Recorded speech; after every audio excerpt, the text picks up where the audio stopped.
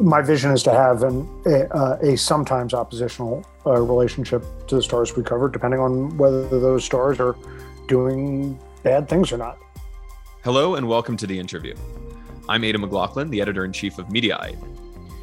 My guest this week is Rolling Stone editor-in-chief, Noah Shachtman.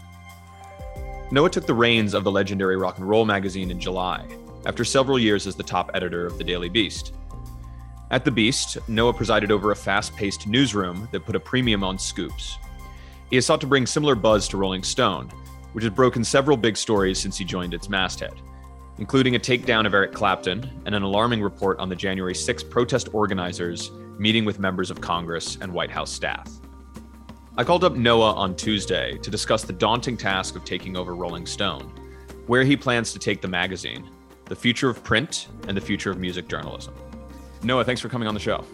Thanks for having me, man. My first question is, what's the beef with Eric Clapton?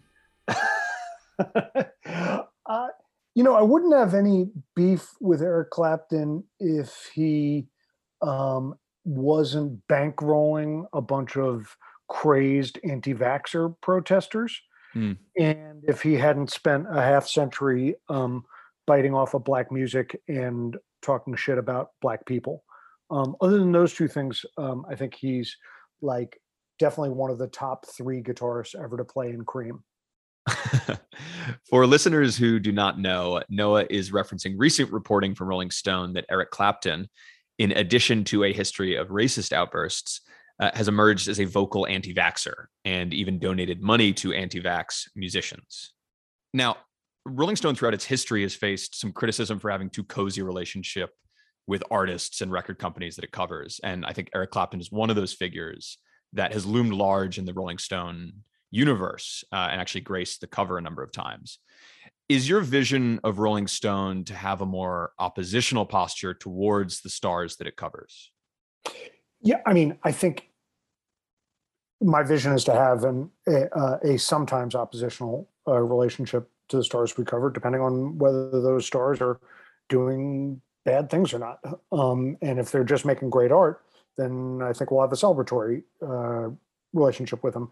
If they're making great art and being shitbirds on the side, we're probably going to have a more adversarial relationship with them.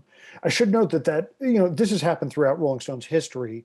For example, Johnny Depp was on the cover any number of times and then got aired out in 2019 by Rolling Stone. But I think you'll see a more consistently aggressive posture towards especially music industry figures that may not be the leading lights. You are someone who once said in an interview, and I have the quote here, you said, "Fuck access journalism." Yes. Have you had to forego that mantra a little bit since getting into, arguably a beat that requires a little bit more access journalism? Yeah, look, it's true that there's a little bit more negotiation going on with publicists and managers and stuff like that. But fundamentally, I stand by that. And we're not while Rolling Stone gets great access, it gets great access because of its aggressive reporting, because of its place in the culture, because of its history of doing great journalism. It doesn't get great access because we suck up to stars. And so it's been really interesting for me. It's been an education for me to hear our music and photo editors talk to stars, managers, and publicists, and really demand the kind of access that Rolling Stone has to have in order to do, let's say, a cover interview. So I basically, that statement was made mostly around politics, but yeah, I stand by it. Have you heard anything back from Eric Clapton or his camp with regard to that story? It's funny. We heard back. Eric piped up, and we're on a first name basis, obviously. He piped up a little bit on Facebook during a news hit of ours, but hasn't said anything, and his camp hasn't said anything since then. Now, ironically, other people have taken up the mantle for him. So there's a 90s country star is too strong a word, has been named Travis Tritt, who decided that he was inspired by Clapton and was actually going to take things a step further and say that any place that banned that mandated masks and vaccines and, basically any COVID precautions. He wasn't going to play gigs there. And so the good people of Philadelphia and Mississippi and elsewhere were deprived of his services. Now, for that, he was rewarded in the sort of Foxoverse, and I know he appeared on Tucker and some other shows. So I think it was kind of a play to forego some gigs and get a national audience, and that's what he did. Sure. Now, I'm excited to talk to you for this episode because I just recently finished reading Sticky Fingers, which is the biography of Jan Wenner and Rolling Stone by Joe Hagan. Have you read it? I have. What'd you think? I mean, it's a juicy read. I've been told it may not be a 100% accurate read, but it's definitely a juicy read. Yeah, Jan was certainly not pleased with it. But one of the overarching themes of the book is how much Rolling Stone was a vehicle for rock and roll culture while benefiting from its growth. And obviously, it's been genuinely a music Bible for so many throughout the years. Do you think that's something that can be captured again? Yeah, well, I'd say, first of all, I think it's a music Bible right now, and I don't think it's needs to recapture anything, but I do think it can get more oomph and more relevancy and more urgency to it. I very much think that's not only possible, I think that's what's going to happen. And so, if you look at who we're going to feature on our covers, it's the very biggest stars of right now, right this second, not, throwbacks to yesteryear. And I, that's going to continue into the future.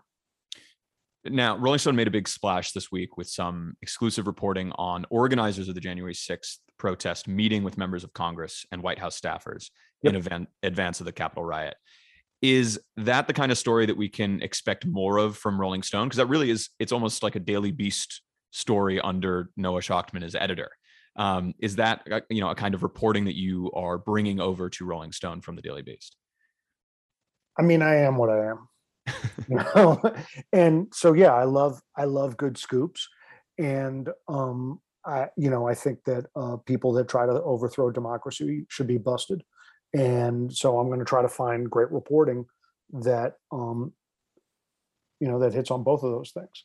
And so I think you're going to find a lot of hard-hitting political reporting. I think you're going to find a lot of hard-hitting cultural reporting, and some great music journalism, and I think you'll have the new Rolling Stone right there.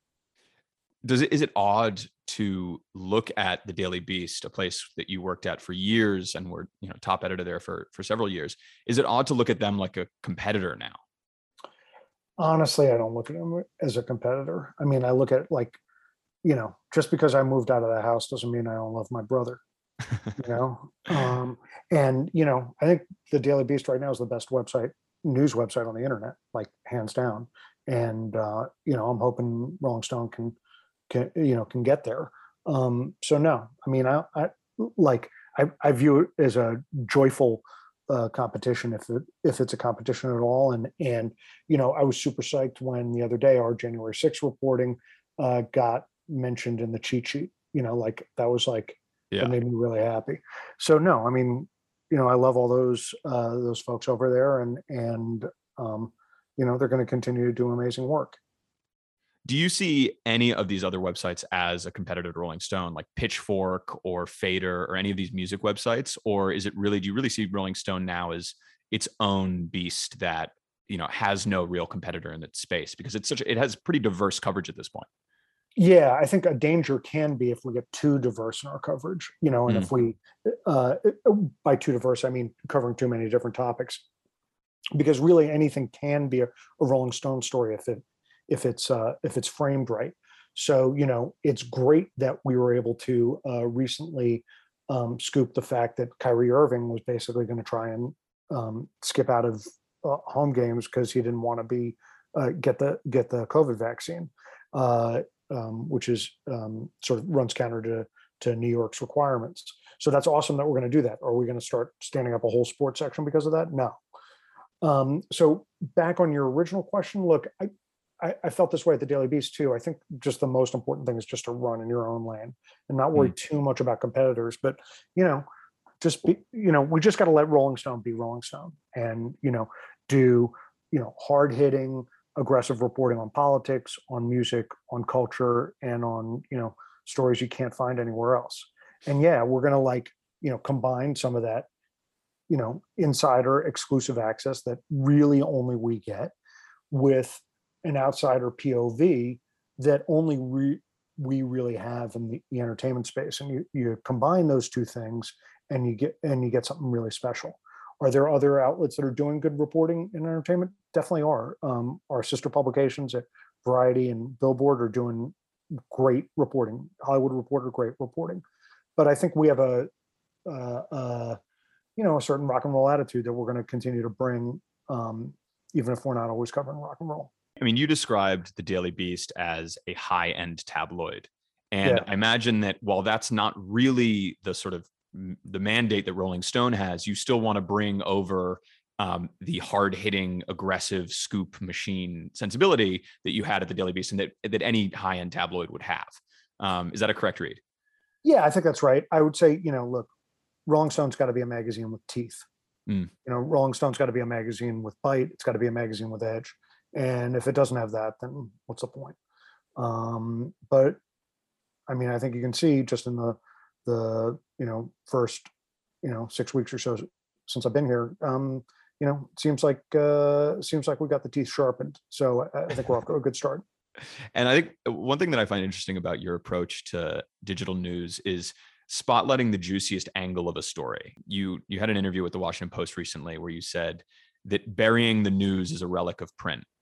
And, we have a similar approach at Mediaite. I know the Daily Beast did the same, of really finding the most interesting angle of a story and throwing that in the headline. It's a far cry from Frank Sinatra has a cold. Is that mantra of no boring headlines, do you think that's really like the future of digital media properties?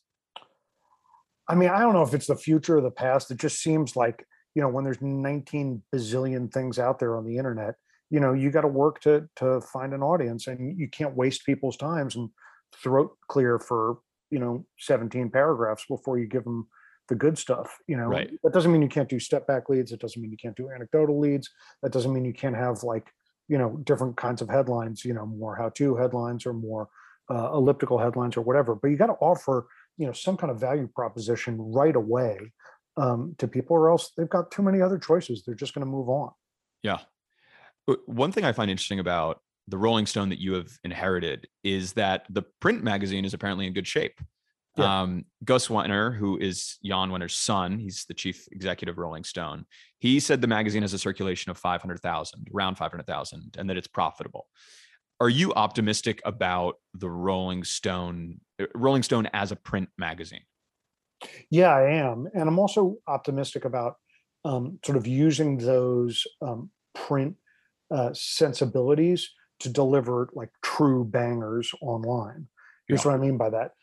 All of our stories at Rolling Stone are beautifully designed. They go through, multiple rounds of fact check and copy edit and top edit and things like that. And so that when you're reading, a big print feature like that Eric Clapton one you referenced, it comes out reading great. And print also allows that reporter, David Brown, in that case, several weeks to dig in. And so, yeah, no, I'm very bullish, on print. Or is it going to go back to being a, 1,500,000, subscription magazine? Definitely not. But is it going to be a great engine for our journalism? And is it going to be a great object for people to hold on to and want to subscribe to? Definitely. Yeah, I used to work for a little print magazine in London called Monocle, and Monocle was launched. Yeah, it's a really good one. And it was launched in 2007 when people were declaring magazines dead, and the concept was to create a quality, good-looking product that people could have on their coffee table and read through. And I think it actually ended up working, and that's really the future of magazines. The magazines that are successful are the kind of niche ones that people want to read and buy as a physical product. Because you don't need, magazines to get information now. You can just go online for that. Is that an assessment that you agree with? And how do you think Rolling Stone fits into that? Yeah, I'd say I partly agree with it. I mean, I don't think that's the only way a magazine works, but look, whether it's in print or online or, magazine or newspaper or a TV show or what have you, like you got to bring something new to the table. You got to bring something original to the table, and that can be that has to be sensibility, and it should also be new information too.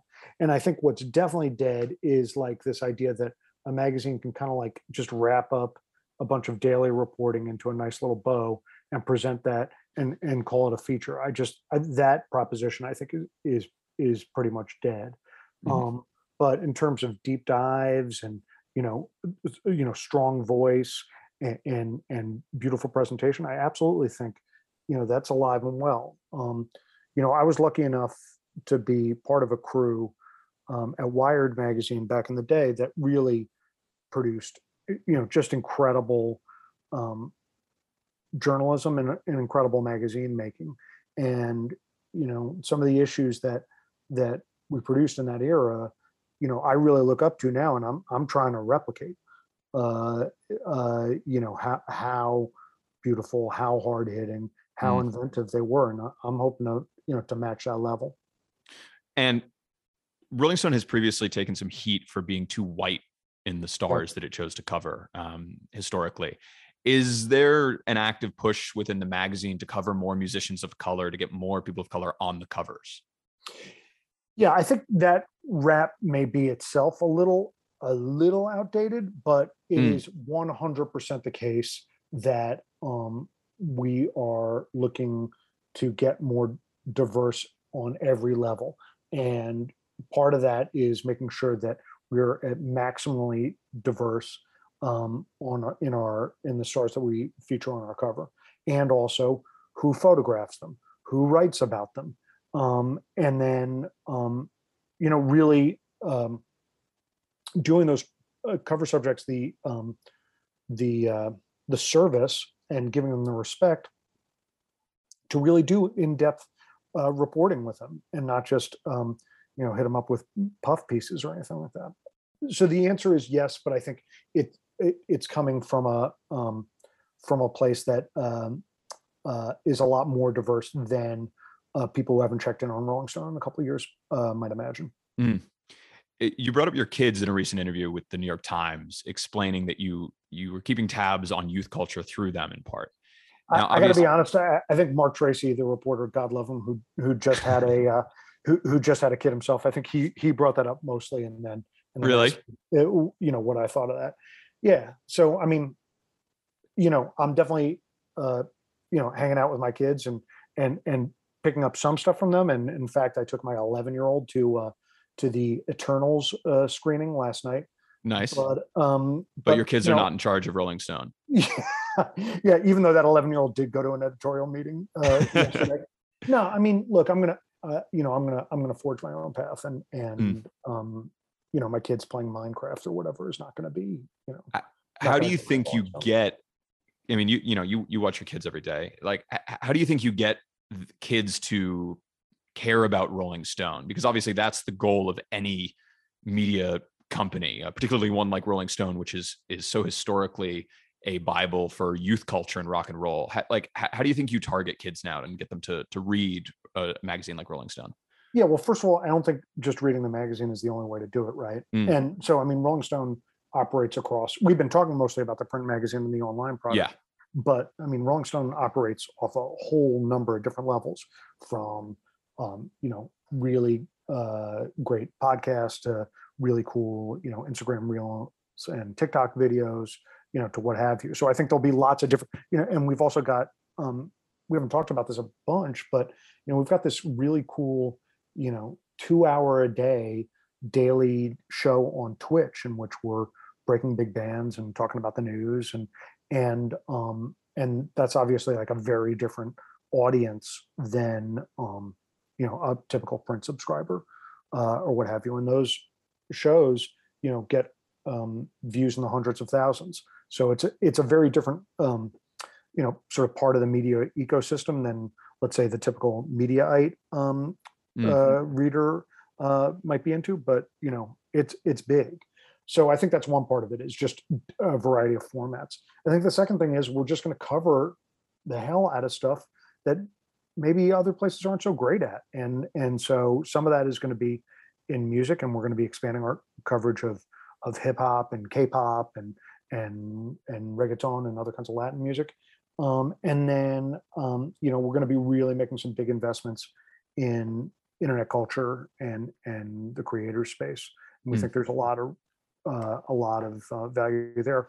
And then look, seemingly much more so than the olds, kids really give a shit about like foundational issues, like, are we going to have a livable planet? Like, will I be able to vote by the time I'm 18? And so we're going to really, in our political coverage, we're not going to shy away from these issues that for some reason other outlets have decided is too boring or second place, even though they're of paramount importance. And my experience and my bet is that a lot of young people are really going to care about those, and so we're gonna go after them hard. One of the things that really made Rolling Stone successful was when it moved beyond simply being sort of a local rock and roll magazine. It was powered by incredible journalism from Hunter S. Thompson, Tom Wolfe, photography from Annie Leibovitz. Are you, now that you're editor of Rolling Stone, are you on the lookout for real sort of journalistic stars? Is that something that you still think is important, to have these sort of like big name magazine writers working for Rolling Stone? Or is it more really about scoops and, I think internet culture has changed a little bit how we perceive writers. Are you looking for stars, or are you looking more for sort of scoop machines and reporters that may not have as big names? Well, I don't know that those two things are in tension.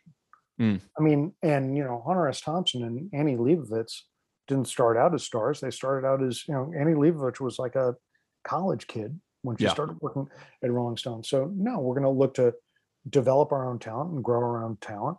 And we're going to look to make stars out of people who can get scoops and who can tell stories beautifully. And so I think, I think we'll do some of both. But I think what we're not going to do is like take, big name, but no game, person that was famous 40 years ago and give them, $17 a word just because they used to be famous once. I don't think we'll be doing that now. I think what we will be doing is people that have got great material. We're gonna champion that great material, and some of those people will be people you've heard of before, and some of those people won't be, or they'll be people you've heard of by the time we get done with them. And at the Daily Beast, I think I've had a pretty good reputation, track record of taking folks that might have been on the periphery of the news game and putting them right at the center. And I'm planning on doing the same thing here. How do you plan on covering the Biden administration and a potential Trump run in 2024? Is politics really going to be a focus of Rolling Stone in the next couple of years? It's going to be a focus, but it won't be, it's not a singular focus, but it'll definitely be a focus. Look, the Biden administration is tough, is a tough cover. I don't know, honestly, I don't like anybody's coverage of the Biden administration, like anyone's. Yeah, no, I think it's, and I just, I find it all a little bit flat and process oriented. And that's 100% across the board. I don't think it's been great. And I don't feel like they've been called out enough for their misdeeds. And it doesn't seem like anybody's got like a truly, fingertip feel for the dynamics inside the administration. So no, I don't think anybody's is really great. And how do you go about doing it? I think the way to do it, and what we're going to try to do, is really tackle very specific issues and try to go really hard on very particular issues, rather than going at like the White House or something like that. So that's our approach. But Biden administration has been, like you take immigration, like the Biden administration's record on immigration so far has been god awful. And I feel like they're not getting nearly enough heat for it. You take a look at, I think I'm sorry, I want to revise what I said before. The only really good moment of reporting on the administration I've seen so far is when the meltdown, withdrawal of Afghanistan happened. Then for the first time, I thought you start to see from all outlets, like really aggressive gang coverage about what went wrong, who was who was ringing the alarm, who was lulling themselves to sleep, who was telling themselves stories that they wanted to hear. And that to me was like the one really good moment so far in this first, what is this, 10 months of the Biden administration, of coverage. Otherwise it's been kind of flat. I agree with you. I think it feels like media is locked in this sort of partisan argument on every single issue. It's like a culture war almost, Yeah. where sort of like, the Fox News side gets backed up and then the rest of the media gets backed up. And there's this sort of bickering about, sort of weaves in Trump and Biden and stuff. And it's not particularly productive. But when the tragedy of the Afghanistan withdrawal happened, it really seemed like people, like media, started covering it like they would in normal administration, like they would have previous administrations. Yeah. So it was refreshing to see that. Yeah. And look, it's one of the things that drew me to, this may not have actually been true, but the story I told myself, at least at the time, was that one of the reasons I liked national security coverage, I used to be a national security reporter back in the day, was that you could take looks at the topic that were orthogonal to politics and weren't exactly the same as partisan politics. Yeah. I wonder now in retrospect if that's a bit of a bedtime story I told myself, but at the time, that's one of the things that appealed to me. I wanted to ask you about that because you made a name for yourself covering national security at Wired where you founded the famous Danger Room blog. How did you get your start in journalism? I got my start basically by being fired from my job. Nice. I had a very, very brief, I'm talking like, I think it was 6 months or 9 months, career as a book editor. Mm-hmm. And I was doing these early internet business books that I'm totally terrified to open up now. This was like early, mid 90s, like one was called like The Geek's Guide to Internet Business or something like Sure. that. Sounds very mid 90s. Yeah. And so the company, which was called Van Nostrand Reinhold, got bought up by this bigger publisher, John Wiley, and they fired pretty much everybody, including yours truly. And some magazine editors were my writers at Van Nostrand Reinhold, and so I sort of turned to them and was like, please, can you throw me a gig or two? And so I started freelance writing that way. At the same time, I've been playing music the whole way along, and so took advantage of my joblessness to dig in hard on music. And what wound up happening for a number of years was, I'd be on the road with various bands, and then when I'd come home, I'd write an article or two or three to kind of help pay rent, and that really kept going first until 2001, when 9/11 happened. I was such a useless journalist at that point that I knew I wanted to respond, but I really had no idea how to. And so I fumbled around for a couple of days, and finally decided to pitch some technology editors on a story about these robotic planes that were going to go after Al Qaeda, and I published that story a couple of days after 9/11, and sort of everybody kind of flipped out over that story, and so I started doing more and more and more of that, and that went on for a couple of years, and I was still sort of trading off being on the road and writing, but with more of this like national security and technology focus, and then eventually by 2003, basically by the Iraq invasion, I felt like I had to take a fork in the road. I felt like there was a fork in the road, and I felt like I had to choose either music or journalism. And so I chose journalism, and while I still played some gigs afterwards, like I felt like I'd made this like singular life choice, and there would be no way for me ever to fuse music and journalism in the same job. And that was sort of what I thought was the deal for 18 years, until Gus Wenner gave me a text last April. Well, I'm sure you didn't think at the time that editor-in-chief of Rolling Stone that job was available to you. Are you kidding? No way. I mean, look, Rolling Stone and in the 90s, Spin were like, the ultimate for Nothing me. bigger, yeah. Nothing bigger. The band, it was the bands I fucking loved, or most of them anyway.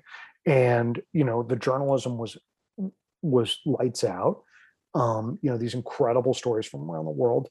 And I should add with Rolling Stone, look, as I was like coming up as a national security reporter, the reporting from Iraq and Afghanistan, Rolling Stone was the best by far, whether it was Michael Hastings, who I would Yep. sort of hopscotch with on assignment over there, or Matthew Akins, who I feel like is really one of the great Afghanistan reporters and kind of doesn't get the credit that he's due.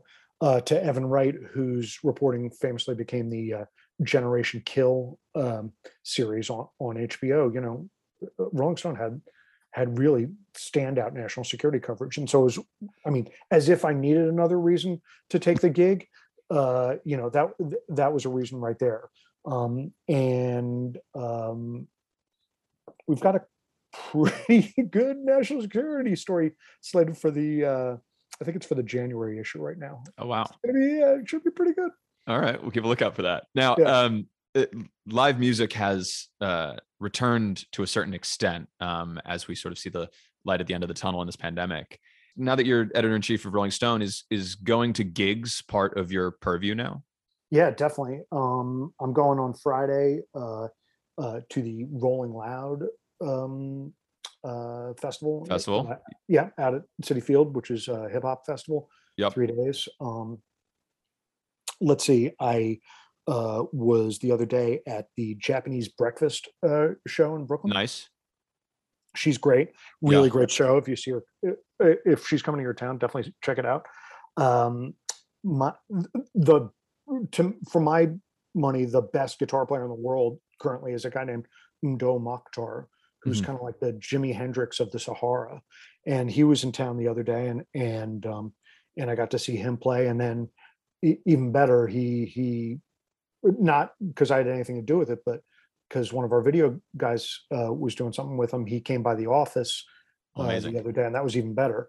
Let's see. And then probably, I saw Billie Eilish and some other folks at the Gov Ball. And then I was at Gov Ball too. Oh, there you go. Yeah, dude, I was there on the Saturday, I think, to see a singer named Pink Sweats. Yes. Who was the headliner that day? I think that was A$AP Rocky. Oh yeah. It was A$AP Rocky, and I think maybe Meg Thee Stallion, but I had to leave before then, unfortunately. That's fucked up. I can't believe. I know, it's terrible. I was there. I'm friends with a guy who works with Pink Sweat, so I was there really to see the one act. Okay. And but it was a fun festival. It's just good to be back at festivals again. Really. Totally. That's what I felt too. It was just great to be back in the mix. Yeah. And so, so to me, the standout performer the day I saw was this R&B singer Kalani. Yeah, she's great. Yeah, she's really great, and also happens to be on the cover of Rolling Stone this month as part of our split covers. Who's she on with? This, but for your listeners, yeah. So Rolling Stone has a franchise called Musicians on Musicians. It is taking one older artist and one younger artist, and they have a conversation, and we kind of set it up and then film it and record it. This year, for reasons unknown to me, but I'm glad they did it, was they did a 4-way split cover. So there's 4 different pairs of cover artists. So one pair was Olivia Rodrigo and Alanis Morissette. Good one. Yeah, that's a really good one. And Alanis sent flowers to the office recently, which is very nice of them. Nice. Then we had Maluma, who is a huge Colombian singer. He's a huge singer from Colombia, and he's great. And he was paired with an up and coming artist named Madonna. Sure, heard of her. And then Lord and David Byrne got together in Williamsburg, and it was before I officially started, but it was a photo shoot I tagged along to, and Byrne I know a little bit because a bunch of my friends over the years have played in his bands, and also for some reason he was like around at Wired magazine parties in the aughts, like every time. I mean, it'd be like someone would have a going away party and fucking David Byrne He'd show up. Yeah, it was so weird. But anyway, he was around. And Lord was as nice as could be, really sweet. Yeah. And then the final pairing was Alicia Keys and Kalani. They had an incredible conversation.